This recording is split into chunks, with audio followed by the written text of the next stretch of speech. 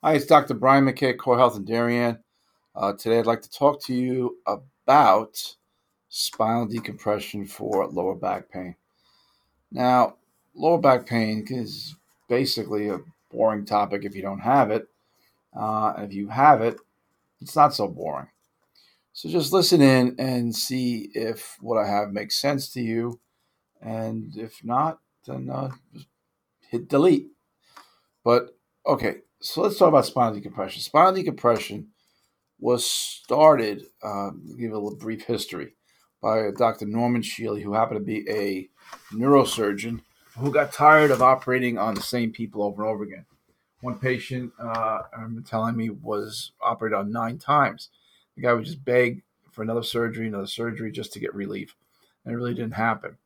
So he just figured there's got to be a better way to put the genie back in the bottle when it comes to these bulging or herniated discs that really cause a lot of misery. Um, Misery on many levels. You have the lost time from work, the pain, um, the increased dependency on opioids, again, workers' compensation claims. Low backs, Low back problems cost billions of dollars a year. Quite honestly, the human body is we're living longer, we're more sedentary, we're not exercising enough, and these create problems. They create problems because the discs will bulge, and the disc is that cartilaginous material between the vertebra that helps support space the bones out nicely. So when you have a herniation, it puts pressure potentially on the spinal cord itself, which can create a condition called spinal stenosis. Not a good thing to have happen. Or you could be pressing on the actual nerve root as it exits the spine, either right or left through the opening we call the intervertebral foramen. So when you have this happen, chronic pain sets in. So what's your first line defense? Rest? Okay. Advil, Aleve? Yeah. But are you really going to get the pressure off the nerve root or the direct pressure right on the spinal cord? Advil and Aleve is not going to do it. Now, logically, people go, well, false logic, they're going to go right to let's go for massage. Now, massage is going to relax the muscles around the area. No doubt about it. Feels good. And everyone thinks the problem is a muscle, but when it is just a muscle, massage is going to work fantastic. If it's not just the muscle, well, it's only going to work so and maybe get you temporary relief. And I've seen it where the body's trying to do is it locks up certain muscles, making the situation tight and hurt to move, that people will actually respond really poorly to a massage. The fact they can't even get off the table. And I speak from my own experience there. I have a massage therapist on staff here at Core Health. The back's a little tight, go for it. I couldn't get off the table. So what ends up happening is we're chasing a lot of things that may not be effective. You go for a cortisone shot. Well, if you're a 40-year-old guy who's 40 pounds overweight and doesn't exercise, and maybe you smoke and drink too much, cortisone shots kind of stop the pain for a little while, maybe, hopefully. I mean, listen, there's nothing wrong with getting out of pain, but what ends up happening is you really have an unhealthy situation.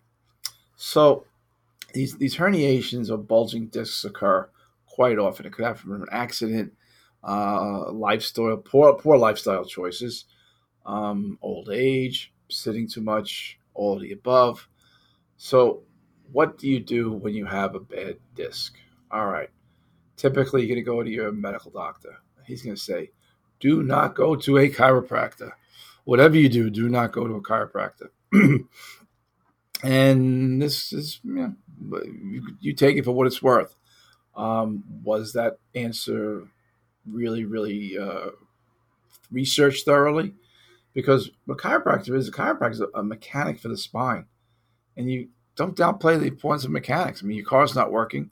You're not going to take it into the car wash and expect it to work good.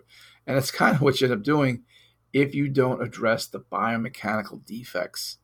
So what bad back comes in here, before we go to use spinal decompression, we have to address the biomechanical situation. If you've got a loss of curvature, well, we got to try to work the curvature. You got tight hamstrings. Well, we got to work the hamstrings. And that comes down, and working a tight hamstring, you can call it physical therapy, call it massage therapy. I don't care what you call it, but if you need to do this before you go about hitting on the disc and trying to fix the disc.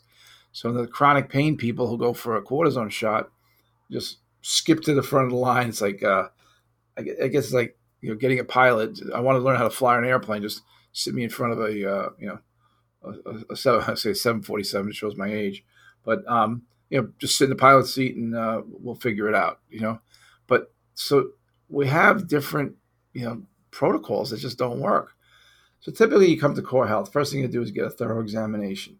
We're going to check the entire unit. I mean, really, if you got a bad back, we have to check how the feet are working. Do you need pelvic stabilization through the feet? Are the knees out? Is the hips out? The pelvis, is the lumbar vertebra. All these things need to be assessed fully and treated with a biomechanical view of things, because if you enhance the mechanics, then spinal decompression becomes way, way more effective. When I tell you way more effective, you can't believe the difference, because if you set the stage, you work the foundation, now we can go in and put the genie back in the bottle. So I want you to think about the last time you brushed your teeth, hopefully this morning. If not, make sure you do it tonight before you go to bed. And what happens is you squeeze the tube, some comes out on the toothbrush, then you release the pressure and you see a little dab go back into the tube. What's happening is you're creating negative pressure within the disc. And that negative pressure brings fluid into the disc space, okay? And by bringing the cerebrospinal fluid into the disc space, it rehydrates it. You go away for a few days, you leave a sponge out on the side of your sink. What happens? You come back, it's thin, dry, and crusty. Well, your disc doesn't become all that, but it can over a period of time, especially for chronic bad low backs. So what we got to do is we have to hydrate. How do you hydrate? Through this increase the pressure within the disc space to draw the fluid in. Hydrates the disc and allows the disc to kind of swell back up to a better, if you have arthritis, you're not going to get it back fully, but it allows for more fluid within the disc space, allowing greater the cushioning properties that are supposed to take place. Now, if you have a loss of curve and you have pressure on that disc, you have to understand something. The disc is a spacer. It's not supposed to bear weight. When it bears weight, it wears out, aka arthritis, old age of the back, however you want to term it. Behind the disc are called facet joints. The facet joint is supposed to bear all the weight. And when you have a biomechanically tuned spine, that's where the weight's going to reside, and do so well into your 80s and 90s if it's taken care of properly. So what happens is people think, okay, you go to the dentist twice a year. Great. Maybe you should go 3 times a year.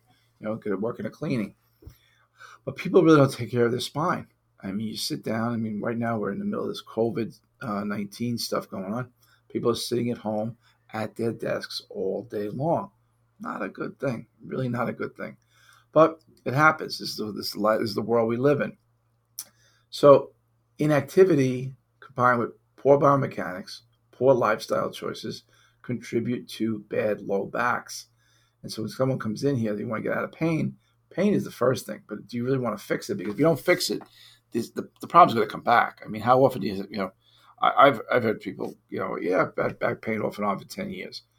So if you're treating the pain, you can treat the pain with an Advil here and there, a cortisone injection, a little bit of PT, a little bit of massage, but you got to get under the hood and fix what's really going on. And that's when spinal decompression really becomes more effective. Once you get the muscles getting stretched, ligaments with less tension on it, then you get the disc with less tension on it, you're going to bring about better healing when you rehydrate the disc.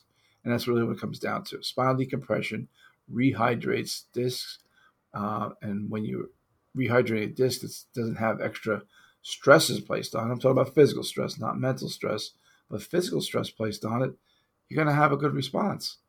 You can avoid surgery. I mean, a lot of times people go, well, surgery is the only option. Well, I say BS to that. Surgery is not your only option. Spinal decompression is a great way to rehabilitate a bad low back, but it's kind of like the icing on the cake. You got to take those steps beforehand to restore it. And if you think you're not going to exercise, don't waste your time. I mean, just go for the surgery. I mean, you're not going to get the relief you need. It's really not all up to the chiropractor in my case or the physical therapist in our office here. It's not up to us. We're gonna get your body back.